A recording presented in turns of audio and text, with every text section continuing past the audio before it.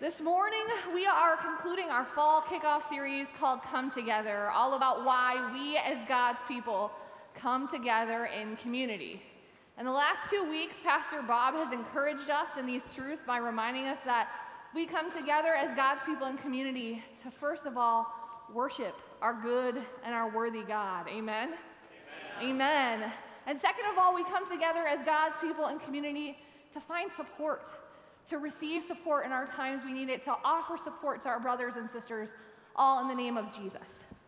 And this morning, we conclude our series by zeroing in on one more way we come together, and that is coming together as the church in mission.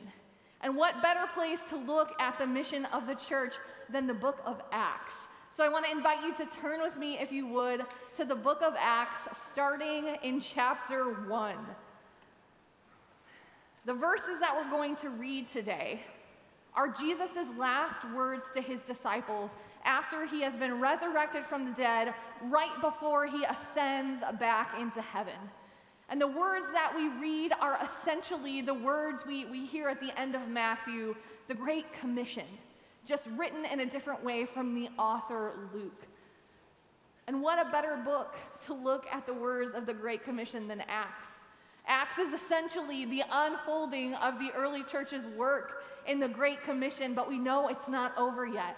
We as God's people are still gathering together around that Great Commission today. So let's hear the word of the Lord from the book that we love and this testimony of God's people coming together in mission and how God prepares them for that mission as his body. So we'll be in Acts 1, starting in verse 6. So when the disciples met together, they asked Jesus, "Lord, are you at this time going to restore the kingdom of Israel?" Jesus said to them, "It is not for you to know the times or the dates the Father has set by his own authority. But you will receive power when the Holy Spirit comes on you, and you will be my witnesses in Jerusalem and in all Judea and Samaria and to the ends of the earth." After he said this, he was taken up before their very eyes, and a cloud hid him from their sight. They were looking intently up into the sky as he was going, when suddenly 2 men dressed in white stood beside them. "Men of Galilee," they said, "why do you stand here looking into the sky? The same Jesus who has been taken from you into heaven will come back in the same way you have seen him go into heaven." Brothers and sisters, this is the word of the Lord. Thanks be to God. Amen. So what we see in these verses is a retelling of the Great Commission, yes, but it is also God preparing his people to live on mission together. And the first thing that we see God set his people up with as they prepare for mission is focus and direction. The disciples have been with Jesus for 3 years. They spent 3 years being taught by him, being led by him. And the very last thing they ask him before he ascends into heaven is, "Lord, is now the time you're going to bring the power back to Israel? Is now the time you're going to restore the kingdom?" I think we see a great measure of our Lord's love and patience for his disciples here, because Jesus just spent the last 3 years teaching them about a very different kingdom, about a very different kind of king. Jesus spent the last 3 years telling them that the kingdom of God was not about overtaking the Roman authority in that day. Jesus lived, he died, he rose again to show them that difference. And yet here they are again asking, "God, is now the time you're going to give the Romans the boot? Is now the time you're going to restore Israel to her former glory?" Do you see Jesus' patience here? He simply redirects them. He says, "It's not for you to know the time or the dates the Father has set when I will return and I will restore all things."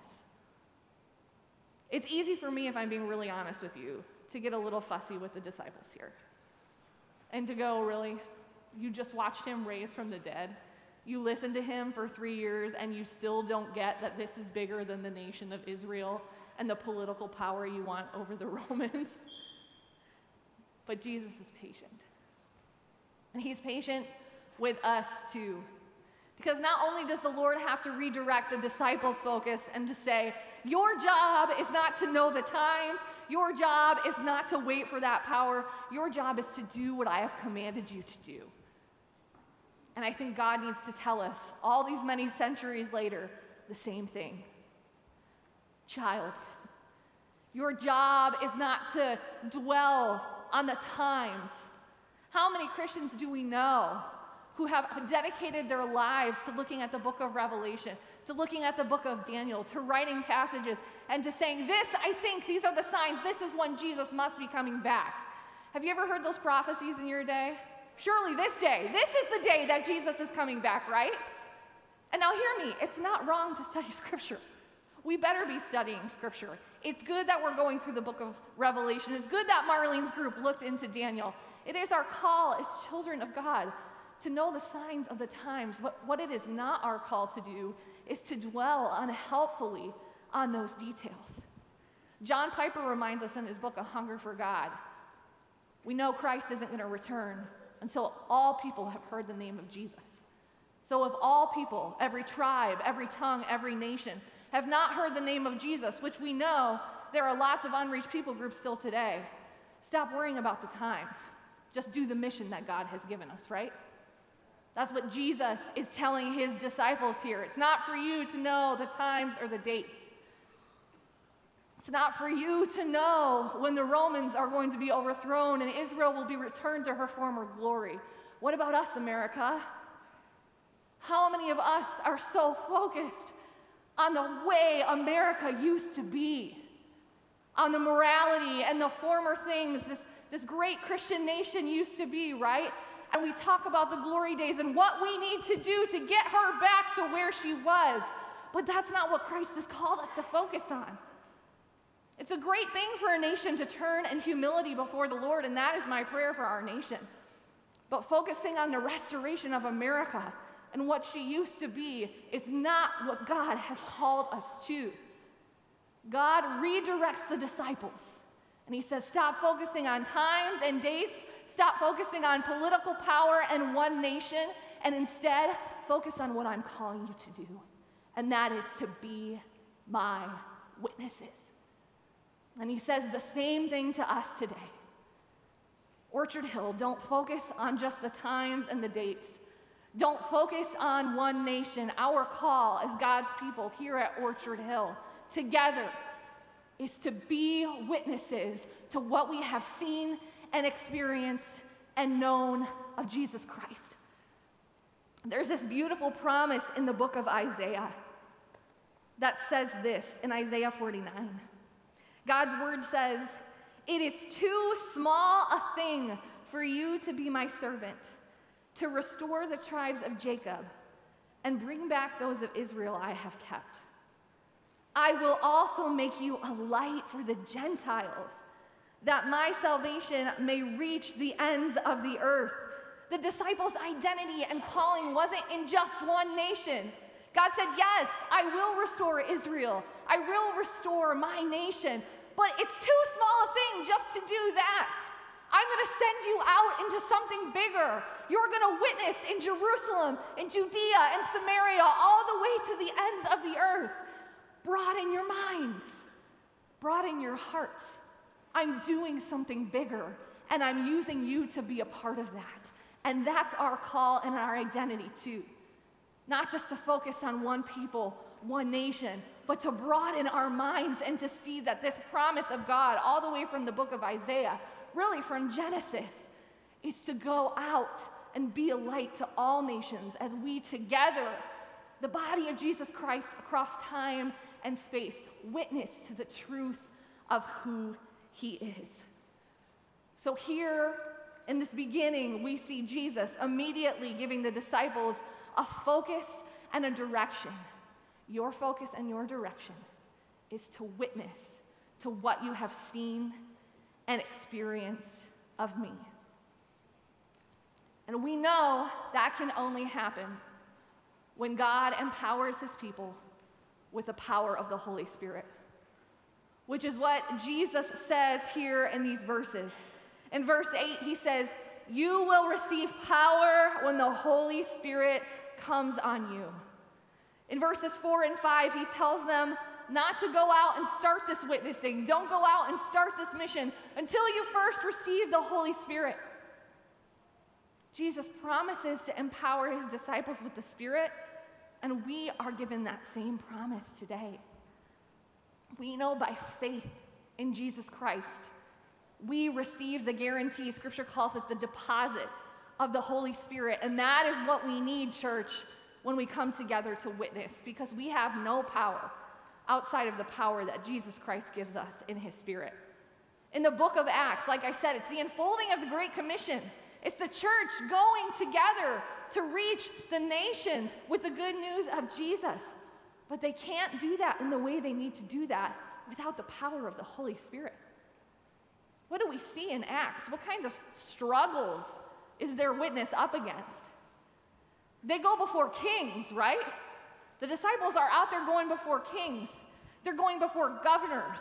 They're going to death threats. They're going to beatings. They're going to enemy territory. The disciples are going out with this witness of who Jesus is in the face of the seemingly impossible. And they can't do that with fruit and with power without the power of the Holy Spirit.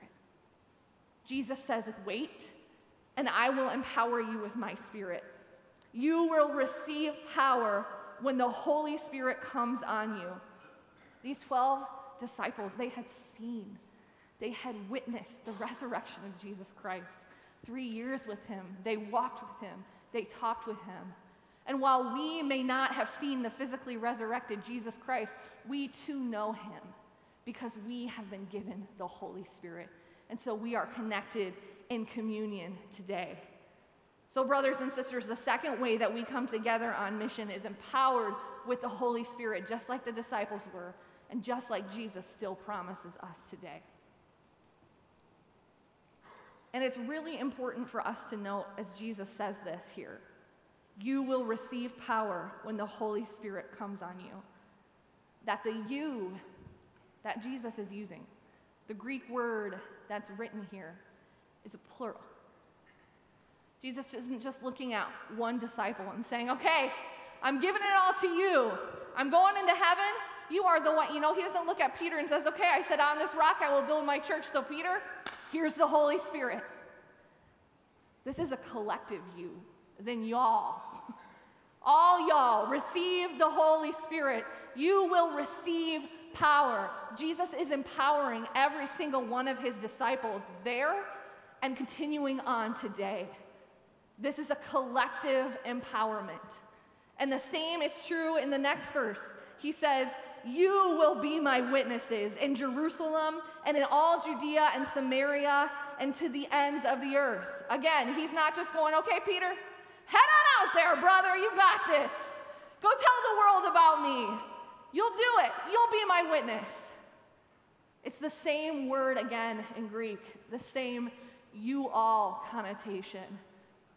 I have called and identified every single one of you disciples, he says, to go out and to be my witnesses, to witness to what you have seen and heard from me. Go tell the world. And the same is true for us, brothers and sisters in Christ. We aren't one of us just called to witness. It's not just one of us that is given the gift of evangelism. Let's be honest, some of us aren't as strong in that gift as others, and that's okay. We're not all supposed to have the same gifts. We've talked about that. But we have all been given the identity and the calling to witness to who Jesus is. This is a collective calling. So as God gets his church ready in the early church, and as God is moving now, what he does is he calls us into this witness together. This is not one person's job, but it is our collective identity as the Church of Jesus Christ. So we have to come together around this mission. And I think too often as individuals, we get overwhelmed by this calling. Have any of you ever been overwhelmed by the idea of sharing the gospel with someone?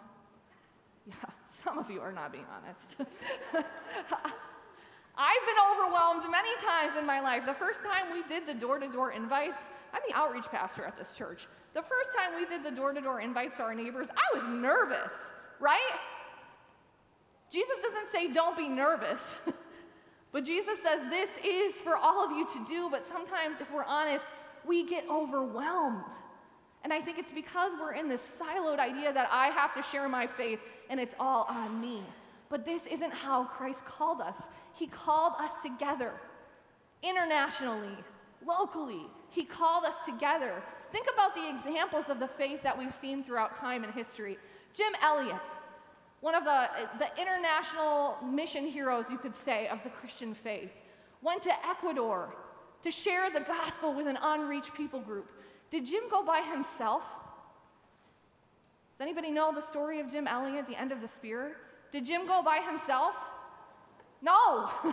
Jim went with a team of people who those men and their families were dedicated to seeing this unreached people group come to know Christ. They prepared together, they went together, and Jim wasn't the only one that died at the end of the spear. All of those men were put together. And after they were put to death, their wives, their children, their families collectively said, this was all of our call, we are going back. And they went, and they shared the gospel, and God opened doors, but Jim didn't go alone. That would have been an overwhelming task for him. He went as a part of a church body. We at Orchard Hill are working with one of the young men from our congregation to reach a lost and unreached people group. And one of the things the organization that this young man is working with told us is that Orchard Hill, you've got to get it into your head. You are not sending this young man and saying, good luck, we're really excited for you to plant a church somewhere in an unreached people group. You've got to get it through your head, Orchard Hill, that you are collectively taking responsibility for planting a church and reaching an unreached people group. It's not something one person from Orchard Hill has been called to do on their own. It's something we are collectively called to do together. And this is reflective of the way Jesus calls his disciples into mission. And the same is true when we share our faith locally at home. So often we look at it as this person, my niece, my coworker, my friend on my team, this person God has put in my life, and it is my sole responsibility to share my faith with them. Has anybody ever felt that way? Again, okay. It's just me this morning. Thank you for the two of you. Have you ever felt that way, Orchard Hill? This pressure, like it's on you to share your faith and you alone? I know I've been there. But my discipleship group reminds me that this isn't true. I'm part of a discipleship group here at Orchard Hill. It's a group of 4 of us women that meet on a regular basis to ask 4 accountability questions.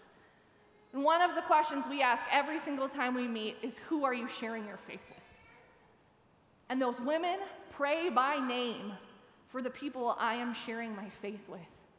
One of them we've been praying by name for a very long time. And I've been desiring for this person that I love dearly to see the Lord, to come into a deep relationship with him. And while it is mostly me interacting with this person and sharing in my life, I know those women are regularly praying for this person.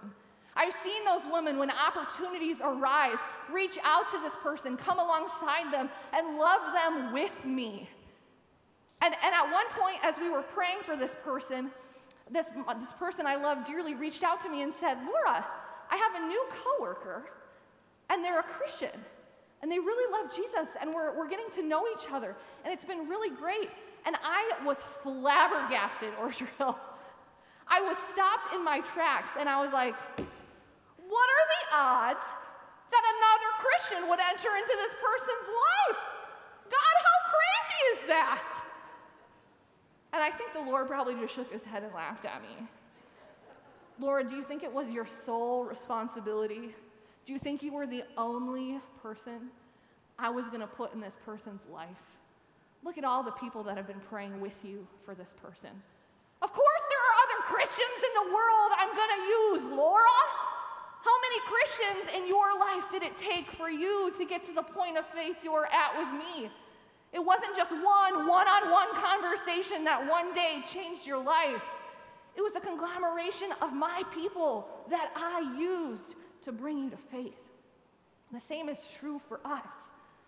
We look at it as this one-on-one call, and yes, there are times where we are alone and we are sharing, but it is not just one of us represented there. It is the larger church of Jesus Christ and the power behind them that is testifying to the gospel in those one-on-one situations. I played basketball for 9 years. You might not know it now, but I did. I played basketball for 9 years. And I have to tell you, the number of times I got my butt kicked on the basketball court because I was playing man-to-man defense against someone that was way better than me at basketball is embarrassing. They were faster, they were smarter, and I could not keep up. Has anybody played basketball and experienced this? It's so defeating. It's so frustrating. But when we switched to zone defense, it was like I could breathe again. When we switched to zone, I knew it just wasn't my job to guard number 10, who was clearly superior than I was at basketball. It was my job to be a part of a team, to take my place in the key, and to guard where I needed to be.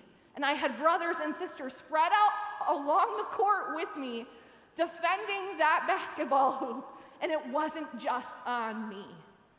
But so often, Satan tricks us into thinking as individuals, we are playing man-to-man defense when it comes to sharing our faith. But that is not what we are doing. We are playing zone defense, Orchard Hill. We are together working collectively towards a larger goal, and it's not just on you. But that is one of the greatest lies, one of the greatest illusions that Satan employs against the church of Jesus Christ. Isolation. I'm not just talking about loneliness. We know that that's an issue right now, today and in our world. I'm talking about when it comes to the Great Commission. Jesus saying, you, my disciples, will be my witnesses. Satan gives us the illusion that we are alone in that call. But that could not be further from the truth. Jesus Christ himself testified to the truth of who he was on the earth. But who did he surround himself with? His disciples. He taught them. He showed them the way. He empowered them and said, you now go bring the news out. Jesus Christ alone did not take on the job of bringing the gospel to every tribe, every tongue, every nation. We know we do it in his power. I'm not getting heretical here, it's okay. But he chose you, church, to go and to do that. He passed on that mission, that call, that witness to you. And if Jesus Christ himself is not physically going in his body to every tribe, every tongue, every nation, but has chosen to pass on that job to us collectively, why would we think that we are alone in that call? This is a reminder from Christ. We're not playing man-to-man defense. We are a community collectively moving towards this call to witness together. So don't let Satan paralyze you with a seemingly undoable task. If you try to do it on your own, you will fail. And just like young Laura did, you will get your butt kicked over and over and over again. But if you lean into the power of the Spirit and to the community that's around you, the task suddenly doesn't just become doable, it becomes enjoyable and fruitful and an identifier for who we are in Christ. This summer, my husband and I started our first garden. And by my husband and I mean Kurt built and filled and got ready all the beds, but I helped him plant the seeds. But we started our first garden, and on that last photo on the end, you can see the 3 raised beds we made.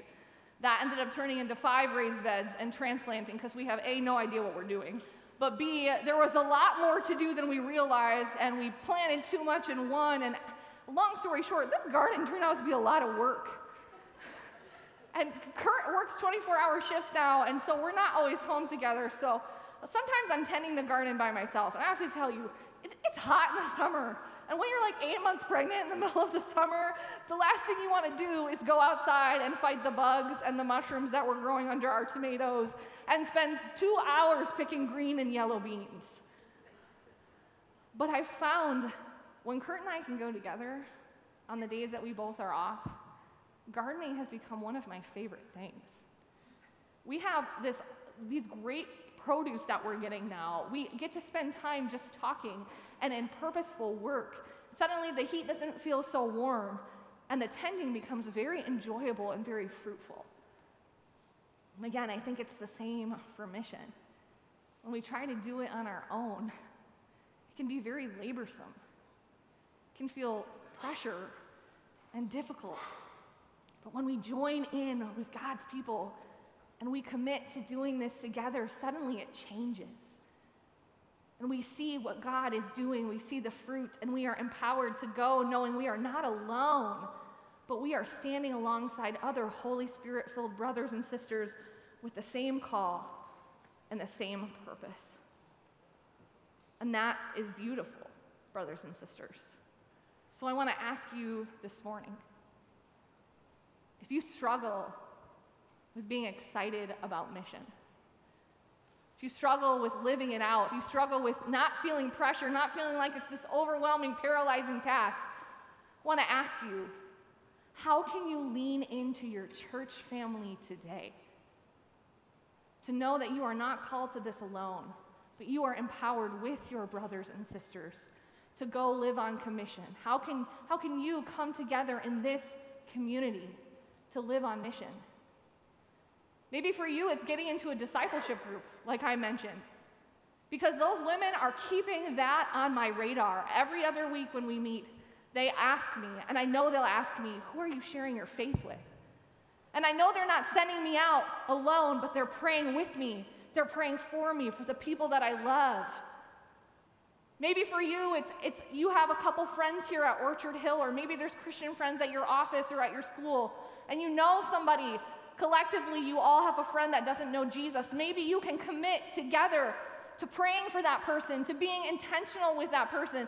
So it's not just you doing it on your own, but you're doing it in a community.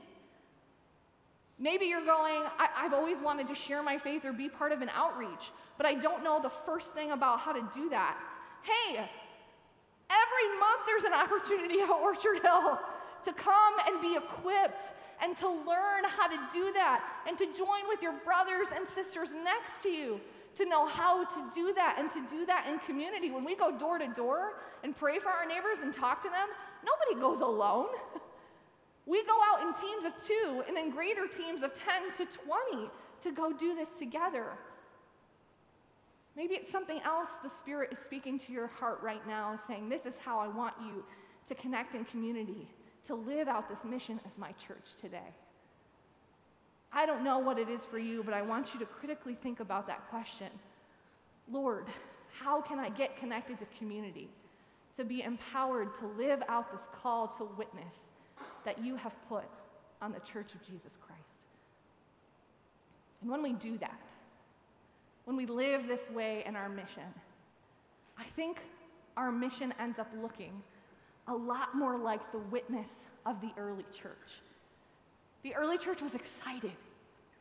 They were encouraged by mission, and they had a few things that marked their witness that I think ours will be marked by when we do this together. The first, the Bible tells us that the early church went out in power and saw fruit. Acts 4 says, with great power the apostles testified to the resurrection of Jesus. And Acts 2 says, the Lord added to their number daily those who were being saved. They didn't do it alone. They went together as people who had seen what Jesus could do. And because of that, they were doing it in power, and they were seeing fruit come from their efforts. And I think we will too when we do this together. The second way I think we can look like our witness looks like the early church when we live on mission is that it will be marked by urgency and consistency. Acts 4, a witness of Jesus, says this: we can't help but speak about what we have seen and heard. They knew they were meeting together daily, breaking bread together, in the Word together, and going out together. They knew what Jesus had done for them. They'd seen the power and the fruit of what this witness could do, and they were urgently and consistently going out and seeking that together. When we come together, I think that sense of urgency and that consistency, right? My discipleship group is continuing to encourage and pray for me. When we come together in mission, we can be marked by that same urgency and consistency as the early church. And finally, the third way our witness can look like theirs is to be marked by a hope and a joy. In Acts 5, some of the disciples have just been flogged for witnessing to who Jesus is. And this is what Scripture says after they were flogged. The apostles left the Sanhedrin, rejoicing because they had been counted worthy of suffering disgrace for the name. Day after day, in the temple courts and from house to house, they never stopped teaching and proclaiming that the good news that Jesus is the Messiah. Even in the face of persecution, they had seen what life was like before Jesus. And in coming together, they had a joy and a hope in their witness that could not be stifled. And they lived together on mission, joyfully, hopefully, not bound by this burden of mission we have to do together, but changed and empowered by the Spirit, encouraged by one another to go out with the joy and the hope that they had, and witness to what Jesus had done for them. When we live this way, when we come together in mission, our witness can be marked by this same kind of early church fiery witness that we see all throughout the book of Acts. That is who Jesus' church is, and that is what he has empowered our witness to look like. Amen. And that's what I want to challenge us to live out today. A fiery witness together for the world to see who Jesus is. Because we know the end of the story. Actually, the end of the story was told for us today. Verse 10, when the disciples are looking intently to the sky, two angels come and they say, "Men of Galilee, why do you stand here looking into the sky? The same Jesus who has been taken from you into heaven will come back in the same way you have seen him go into heaven." We know the end of the story. He's coming back. And that is good news, brothers and sisters. Amen. We are living in an interim right now. Interim means temporary. We are living in an interim time between the resurrection and ascension of Jesus and the return when our King will come at the time set by the Father to restore all things. Interim is short, is temporary. The angels come and they look at the men of Galilee and they say, "Disciples, stop staring up into the sky and get to getting. You only got a certain amount of time. Go tell the world. He told you, I will empower you and you will be my witnesses. And the time is short before the ending that we know is coming." So Orchard Hill, let's come together in mission so we as God's people in this grace-filled interim period that we know is coming to an end can faithfully witness to who Jesus is while we still have the time to bring hope to the world. Amen. Heavenly Father, we thank you for unleashing us, God. We thank you that you saved us, but that you didn't just save us to sit in our seats alone. That you have called, empowered, sent us together, and unleashed us to go into the dark world and to witness that we have seen Christ resurrect, we have experienced his power, and we know that that same power is offered to every person